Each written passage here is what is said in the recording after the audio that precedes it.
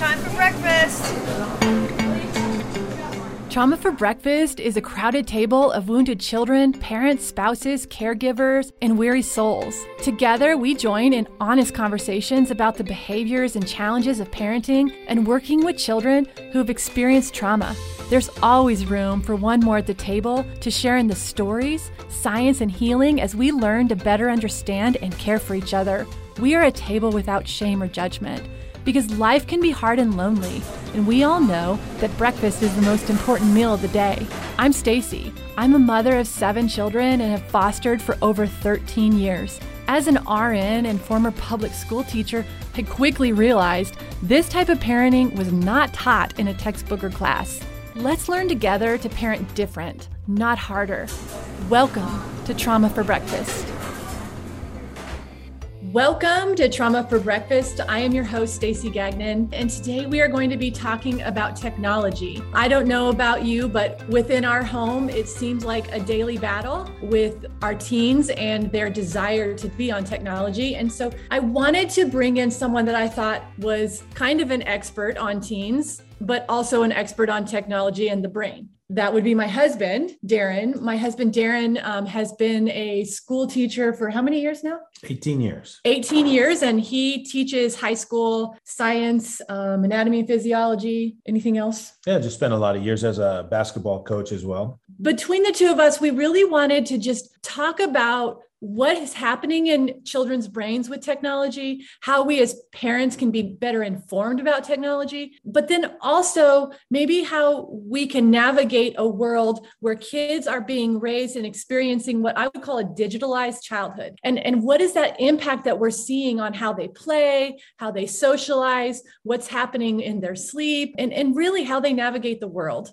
Let's just jump right in. I wanted to share a couple statistics first as I started researching this topic that really felt kind of alarming to me. And when we were talking about doing this, we thought, you know what, let's first sound the alarm a little bit, but then also let's talk about ways that we can better support our kids in technology. So one of the things that really blew my mind was that the average screen time for teenagers is 7 hours and 22 minutes a day. And that's not counting their screen time at school. So our kids are on average spending 7 hours and 22 minutes a day. And for 8 to 12-year-olds, that's dropping down to 4 hours and 44 minutes. Does that shock you? Well, it does. It shocks me in the sense that, if I don't really pay attention as a parent to what my kid's doing, that's what I think I would expect. So it doesn't shock me in the sense that that's the accurate number, because kids are just going to do what they're allowed to do, right? If you give kids unfettered access to electronics, they're going to just stay on it all the time. So I think that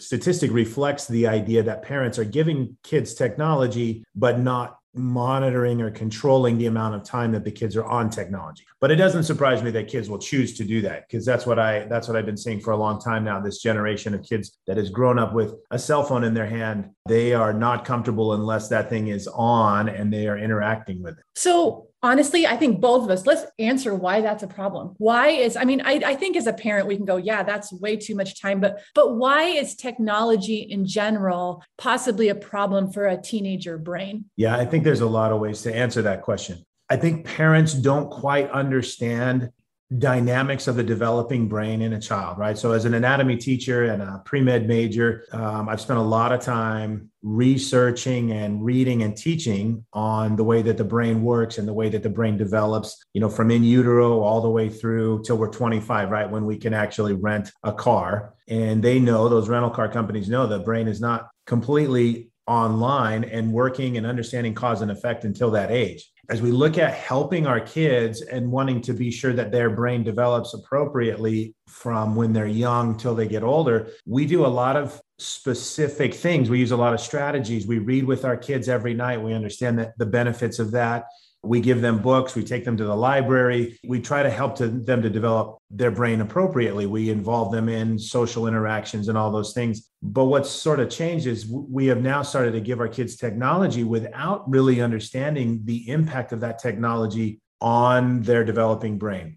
this is going to be maybe a wake-up call for a lot of parents. I know this has been a wake-up call for me. I've known a lot of this, and yet it's still so easy to fall into the trap of giving your kids technology because they want it. They act bored often. And so it's just easy to say, all right, go ahead and go watch a movie or go watch TV or play a game on the computer. I think we've fallen into the trap that it's okay and it's normal and it doesn't really cause a problem. But when I teach on neural pathways, one of the things that I always strikes me when we having this conversation with teenagers is our brain forms neural pathways, and we have pathways that get used, grow stronger, and they get faster. And so the more we reinforce them, the stronger they grow. Sort of like going from a road to a highway to a freeway, they get reinforced. The neural pathways that don't get used get pared down. They get weaker. And so if we continually give our kids access to technology, there are only a very few specific neural pathways that are being engaged, and those are going to grow really, really strong. And the other pathways, things for language or social skills, the mirror neurons that should be helping us to develop those social skills, all of those are going to become weaker. And I'm just going to add to that. So you have these neural pathways that get stronger, and we are actually reinforcing those neural pathways because we are releasing dopamine. Dopamine is a hormone that is like a pleasure hormone. We see dopamine secreted and activated when people are on technology. The whole gaming world and the whole social media world is around that idea. That's why when you get likes on social media or you receive a text message from someone, it actually secretes dopamine in the brain that gives us pleasure. Well, in a teenage brain, they are very susceptible to hits of dopamine, all right? They're more susceptible than we are as adults. And so one of the things that was really striking to me is that they did MRI brain scans of addicts. So someone that was addicted to alcohol, addicted to drugs, or addicted to gambling. They did an MRI scan of their brain, and then they did MRI scans of children's brains who were on their devices 20 plus hours a week. The brain scans were similar. And those who were addicted to those who were also using technology on a very frequent basis. And so what we understand is that we are seeing brain changes on a physiological level in kids because of the amount of time that they're on their devices. And we are messing with the pleasure center. We are basically giving them access to something that's addicting. It's interesting because we have age restrictions for alcohol. We have age restrictions for gambling. We have age restrictions for drugs, but we don't have age restrictions for Snapchat, Instagram, and Facebook. And what that's doing is it's actually messing with our kids on a physiological level. I would love to hear from you, like, what have you seen change with teenagers in your classroom? Because you've been teaching longer than technology cell phones have been out for kids. Yeah, I started teaching around 2001, and things in the classroom have definitely changed. Our district now, the last district that I taught in was a one-to-one district where every kid received an iPad. They used it on a daily basis, used it hourly, every day in class. I think that one of the most amazing things that I could say I see different in the classroom, when I started teaching years ago, classroom management was very different, right? If I said to my class of 30 students, you guys can have 5 or 10 minutes to just sit and talk because I need to get something set up, or we're going to, transition from one thing to the next. If I gave them that short break, it would get really loud in the classroom, right? The kids would be conversing and talking. There just tends to be when 30 people are talking for it to get really loud. And so I would, remind the kids, hey, you guys need to keep it down so we can hear. And today, when I give kids some of space in class to do the same thing, if I said you could have 5 minutes to sit and talk, it's dead silent in the classroom. There is no talking. In a class of 30 kids, every single kid will immediately pull out their phone or their iPad and jump online. And I don't know what they're doing. I mean, I'm assuming some of them are texting, some of them are, watching funny cat videos on YouTube, or, maybe they're not anything dangerous. Maybe it's completely innocuous. But the problem I see is there's not the relationship with other students. There's not conversating. There's not building of social skills and all those things that used to happen in those environments. When you were sitting with other kids, you would talk with other kids. That's not happening the same anymore. I think that is an interesting idea, that our kids are losing the ability to relate to other people. There are actually a lot of studies, evidence-based studies, that have been linked to depression among teens and the amount of screen time that they're using, especially with social media. Can you speak to that a little bit on what you saw, especially I think with girls or women that you taught, and how they were navigating those years as well? One real strong pattern that I saw in my students, and especially in the female students, the girls that I had in my classes, increasingly over the last 15 years, I have seen lots more depression, lots more anxiety, a lot higher stress levels. And I mean, there are other reasons, I think, for that besides technology, right? There's a lot of academic pressure on kids now. There's pressure from all over the place. But I think the difference is they don't have the skills to handle their stress. They don't have the ability to know how to regulate themselves when they have that anxiety, because they've just grown up with their phone and not building those relationships with other students and with other kids. And so when I was a teenager, right in the 90s, when I felt dysregulated, or I was sad, or I would get on the phone and I would call somebody and we would talk on the phone. If I couldn't go and see somebody, you just lay there with that cord tied to the wall in the hallway and try to have a conversation. And so it was still another person, right? I think that our brains are wired for connection. We are wired to connect to other people. That's what forever has happened, right? Before there were phones, people sat and talked in person, we still sit and talk in person, but phones allowed us to be able to continue that even when we weren't together. But now what's really happened is the phones. It's funny, we still call them phones, right? We give our kids a phone, a cell phone, but the last thing that it is ever used for is actually talking to someone else. It is more like we're giving them a computer that eliminates their ability to talk to other people.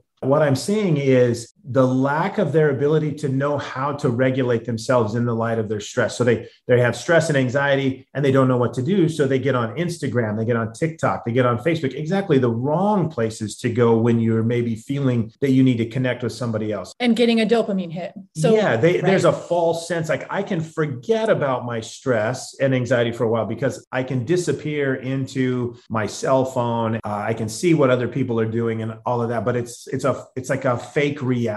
It's not truly a solution, because at the end, at some point, I'm going to turn the phone off and I'm going to still feel exactly the way I felt before, because I didn't have a conversation. I was not able to share my emotional experience with another person. I certainly did not get any emotional validation. And so all of those things that we used to do we're lacking now in this generation. And I think what's important that Darren's saying is when you get a dopamine hit, you feel pleasure, but you also get to numb out. You get to feel numb. And so when we look at those who are dealing with substance use disorders, the majority of people who are addicted to alcohol or addicted to drugs started when they were children. That's when we are most susceptible to the dopamine hit. And so when we look at kids, and we look at us when we're giving them cell phones, which the average age a child receives a smartphone, 53% of kids have a smartphone by the age of 11, 53%. Which I also find amazing. The average exposure to pornography is also the age of 11. So when we look at that, it should be startling to us, but we should look at that and go, whoa, okay,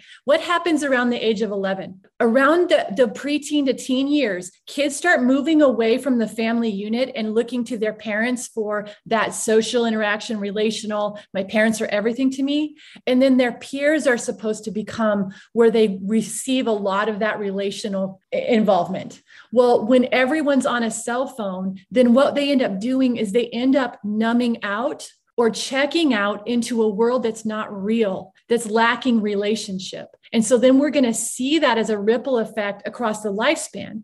And so we've talked with a lot of businessmen and people in the community.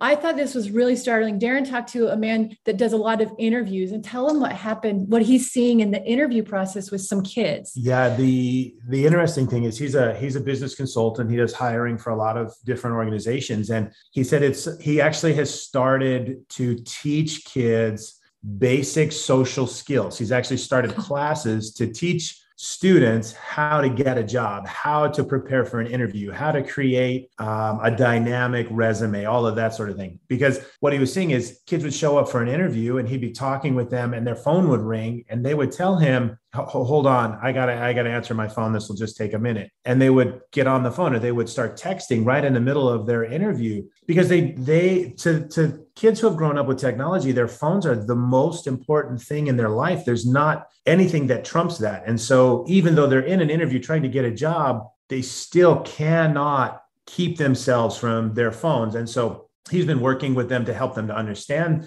some of those issues. And it makes me think of a quote. There's a guy named Nassim Taleb. This quote, he says, the difference between technology and slavery is that slaves are fully aware that they are not free. And when I read that quote, I thought, it's so true. Our kids are becoming addicts and they don't even know that they're addicts. They don't even appreciate the idea that they are putting themselves into that category of addict with their cell phones and their technology. All right. So now sitting here and I'm telling you that for Darren and I, as we were getting ready and preparing to talk about this, we started seeing where we as parents needed to make some changes. And so I'm sure those of you that are listening are like, oh my gosh, I'm screwed.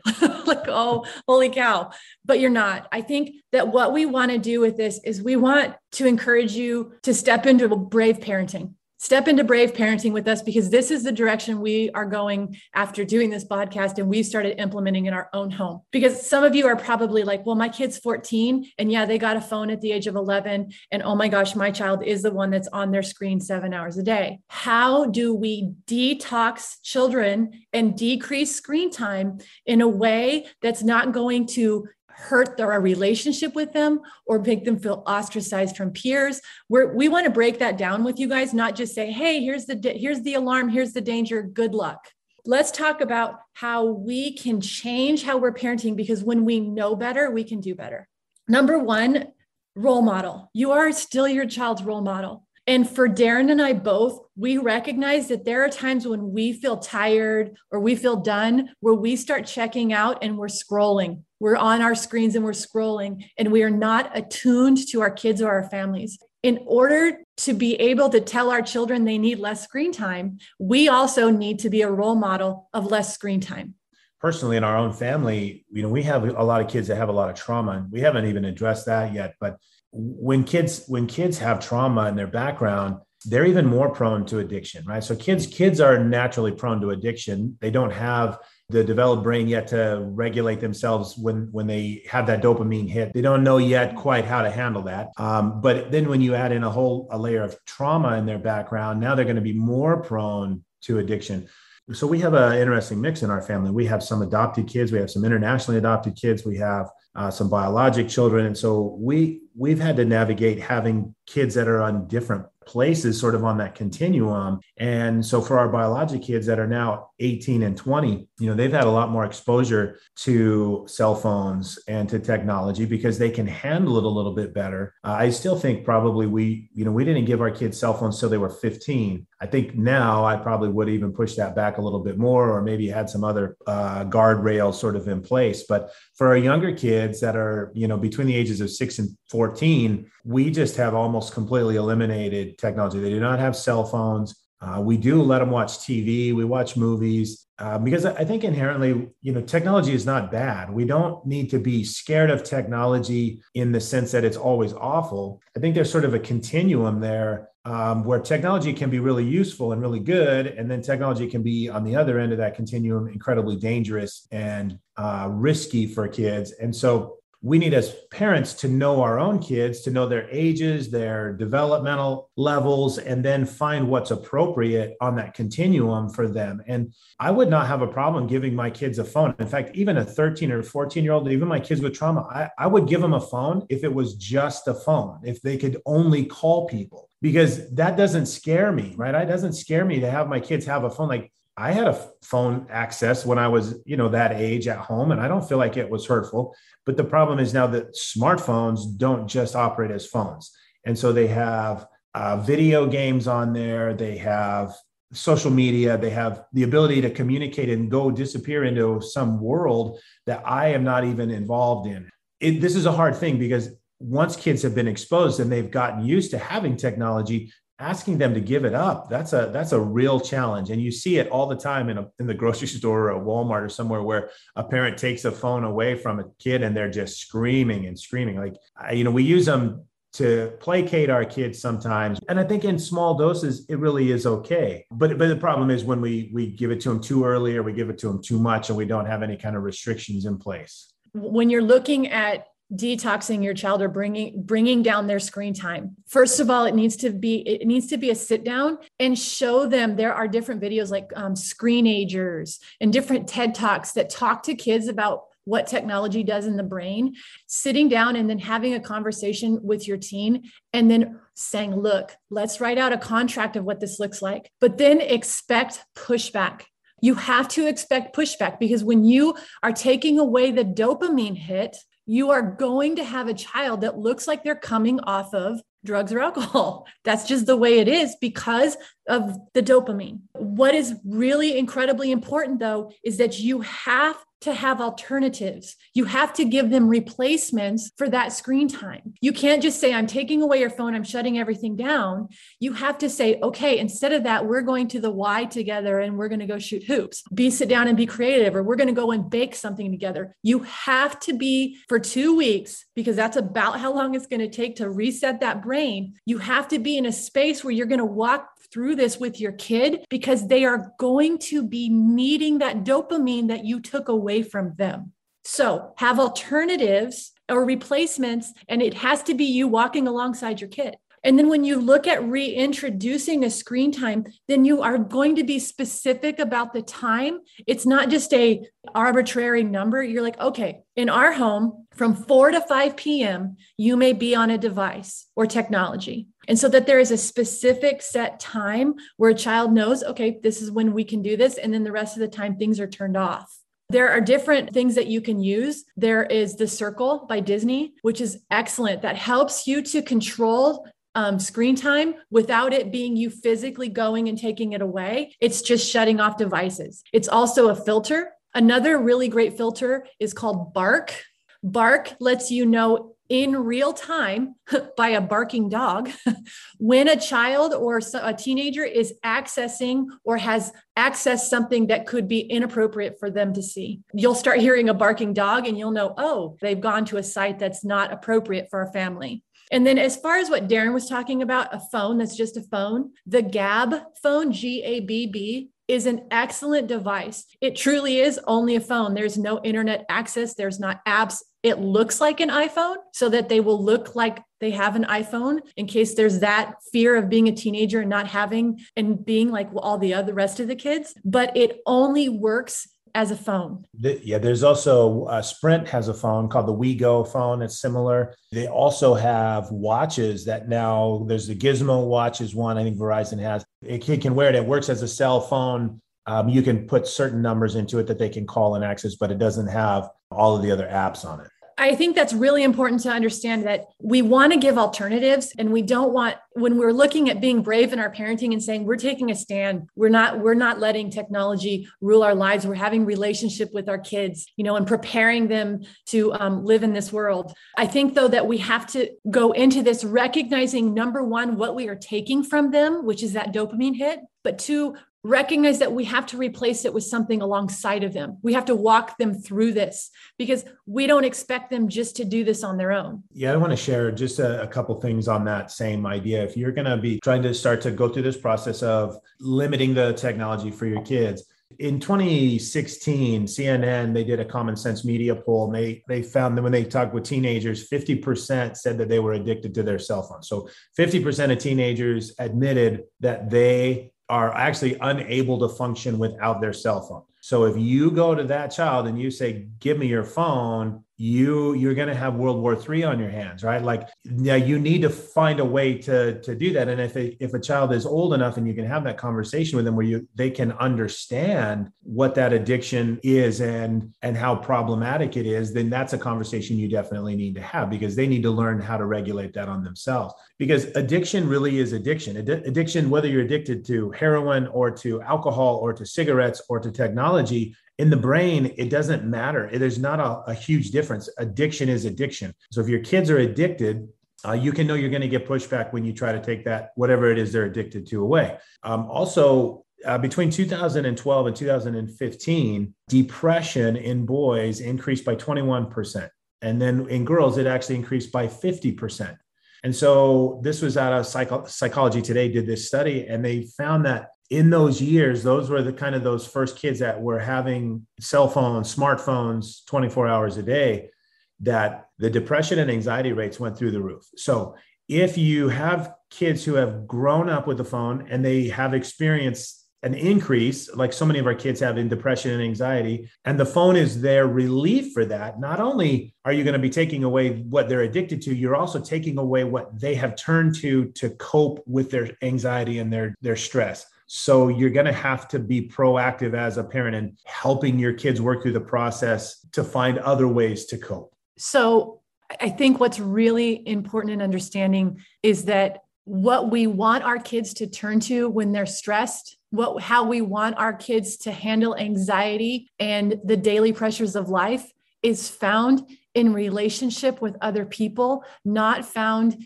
in technology or alcohol or drugs or any of those things. In order to help them to learn that, it has to be done during the teen years. It has to be done during the developing brain years, because teen brains learn really well. Adult brains, it takes longer to learn. And so when I'm working with individuals that are struggling with substance use disorder, it's really hard to teach that brain to turn to people instead of the drug of choice. The one other thing we want to add in before we kind of close up this podcast.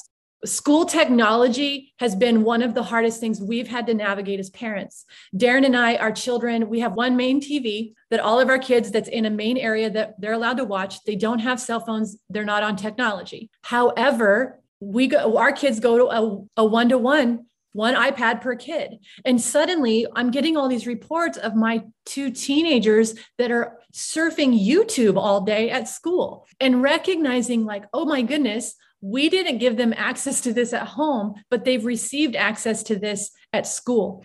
Just because it's a school device doesn't mean it's a safe device. And so we've had to be very proactive with the school, going in several times and speaking on this and asking for different parameters to be put on our children's personal iPads, and saying, in our family, we don't do this. We want this blocked. So in having conversations with our kids, even on, I will know if you're accessing these things. Yeah, school is such a tough one, because schools are inundated with technology, and technology is useful, right? Again, I don't want to just say all technology is bad. Technology has a really important role in our society. If your kids, so a lot of your kids at school, schools will say you can't have your cell phone with you during the day. So it has to be away in a locker or something like that. Well, a lot of kids now have smart watches. And so if they keep their phone on in their locker, they can still, their watch, because they're close enough proximity, their watch can still get notifications from their phone. And so then they can still text, they can still have access to certain things off of their smartphone, like an iWatch. The other thing is, the distractions. So at school, again, Stacy started this off kind of asking me how things are changed in the classroom. A teacher did an interesting experiment where she had her entire class put their phones on their desk and turn them up really loud. They tallied up all of the different notifications that came through in one class period. And so, I'm going to imagine there was a class of probably about 30 students. These were high school students. And every time a text message came through, they tallied that. Every time, an Instagram notification came through, they tallied all these things. And they actually quit before the class was even over, because they got to 1,100 notifications. And so there were over 300 text messages that came through, Instagram notifications, emails, and 32 phone calls, all in one class period. Our teachers' jobs are already really hard. And if we give our kids a phone and we send our kids to school with that phone without, knowing what's going on at school, that phone is going to be really distracting to them all day long. Just so many notifications, and our kids are not most of the time able to just ignore those notifications. So as soon as something pops up, they're going to want to look at it. So I think navigating technology at school, there is definitely some work to be done there, I think, between parents and teachers and parents in schools about what you want to have happen with your kid. Absolutely. And I do think when your child is on technology, you need to recognize what's not happening. Imagination's not happening. Language development's not happening. Creativity is not happening. Relationship is not happening. Just like Darren said, it's not that technology is bad, but the reality is that the technology that our kids are accessing is not truly making us technologically advanced. It'd be one thing if our kids were sitting on computers and doing coding skills or doing really learning how to use technology, but our kids are using technology in a way that is not actually advancing us technologically. I think it was interesting. Darren was telling me a story of, he actually had a student ask if they could type their paper out on their phone because they were faster typing with their thumb.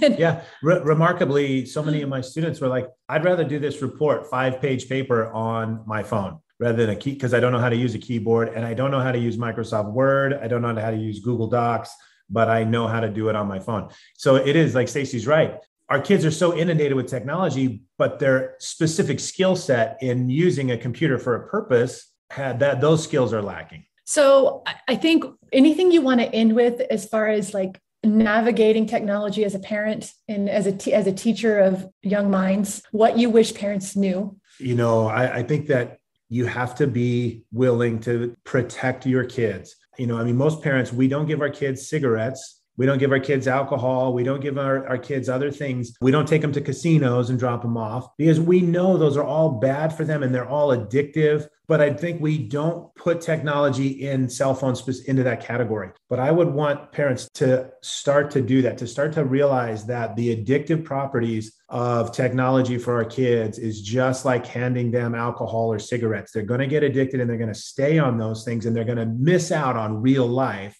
We're in uncharted waters, right? We're raising a generation of kids in a world that didn't exist 15, 20 years ago. So don't feel bad if you feel like you've made some mistakes as a parent. But if you know better, now you can do better. If you know that these are going to be problems, and you can do a lot of research on your own, you can search adolescents, teenagers, and cell phones and technology, and you can read up on a lot of the studies that have been done. So I guess what I would say is for parents and for teachers, we need to understand the inherent dangers in technology, use technology appropriately, have conversations with our kids about why they're dangerous, because we haven't even touched on so many problems that come with technology. We haven't touched on things like cyberbullying, pornography, the dangers of Facebook files. I don't know if you guys have seen or read the information that came out from somebody that leaked the Facebook files. Facebook and Instagram, they know that their platforms are damaging to teenagers, especially teenage girls. Yet that's who they market to. They know, but they don't really care. So besides the idea that technology is addicting, there's also what's coming through that phone. There's a lot of companies that have a lot of money invested in pursuing your child. They know that if they get your child addicted when they're young, then they will stay on that platform as they age. And then they're targeting specific ads to you. So this is all driven by money. I think it's a little bit like McDonald's with a Happy Meal, right? They know if they can get you addicted when you're a kid, then you're going to keep going back. So know that as a parent, you're going to have a battle on your hands to deal with this. But what we found was that after about 2 weeks, like if we went cold turkey, took our kids off of technology, for about 2 weeks, they would go through withdrawals and then they would come out of it and things would change. And we started to see our kids playing with each other more. They started doing other activities. They were more likely to go outside and play or ride a bike. It is a bit of a challenge, but it's worth it. And that battle is not going to rage for forever. I want to end with just a quick story and really encourage you in doing this. I was in Walmart and I was in one of the aisles and there was a mom with like a 2 or 3 year old sitting in the big part of the cart. And the child had mom's cell phone playing some game or something. The phone rang. So mom took the phone from the child and it was the biggest, like it sounded screaming ruckus that sounded like the child had lost an arm. And I'm watching and the mom answers the phone and says, "I'm sorry, I cannot talk to you right now. I can't." And hung up and quickly gave the phone back to the child and instantly the crying stopped. And I remember thinking like, I wasn't like pointing a finger at this mom. I was thinking like, oh, how hard we have made this because we've made it look like affluence to have cell phones the younger our kids are. We've made it look like this is what we do if we're good parents. Well, I guess what Darren and I want to say to you today is that I want to see your kids screaming in the Walmart aisle because you've taken their phone away, your phone back, and you're not giving them technology. I want to be that parent that says, good job to you, mom, because you said no and took away that technology. And I'm going to stand beside you while your kid is freaking out and screaming, because we know that that's what's best for our kids. That's what being a brave parent is about, is standing up and saying, I'm allowing you to pitch the biggest fit because I know this is not good for you. And mom, I'm going to be watching you and I'm going to say, good job. Good job, mom. So thank you guys so much for joining us on Trauma for Breakfast. We hope that you guys have taken some information on how to be a brave parent today and how to really navigate this new technological world with your teens and your younger children, and know that we are walking alongside of you through this, and we know it's not easy. Keep up the good work. We're so thankful that you all shared in today's conversation. We are always here and ready to set one more place at the table. Thanks for joining us on Trauma for Breakfast. Trauma for Breakfast is brought to you and supported by Matt Force, working together to reduce substance abuse, and Yavapai County Community Health Services, working toward healthier communities.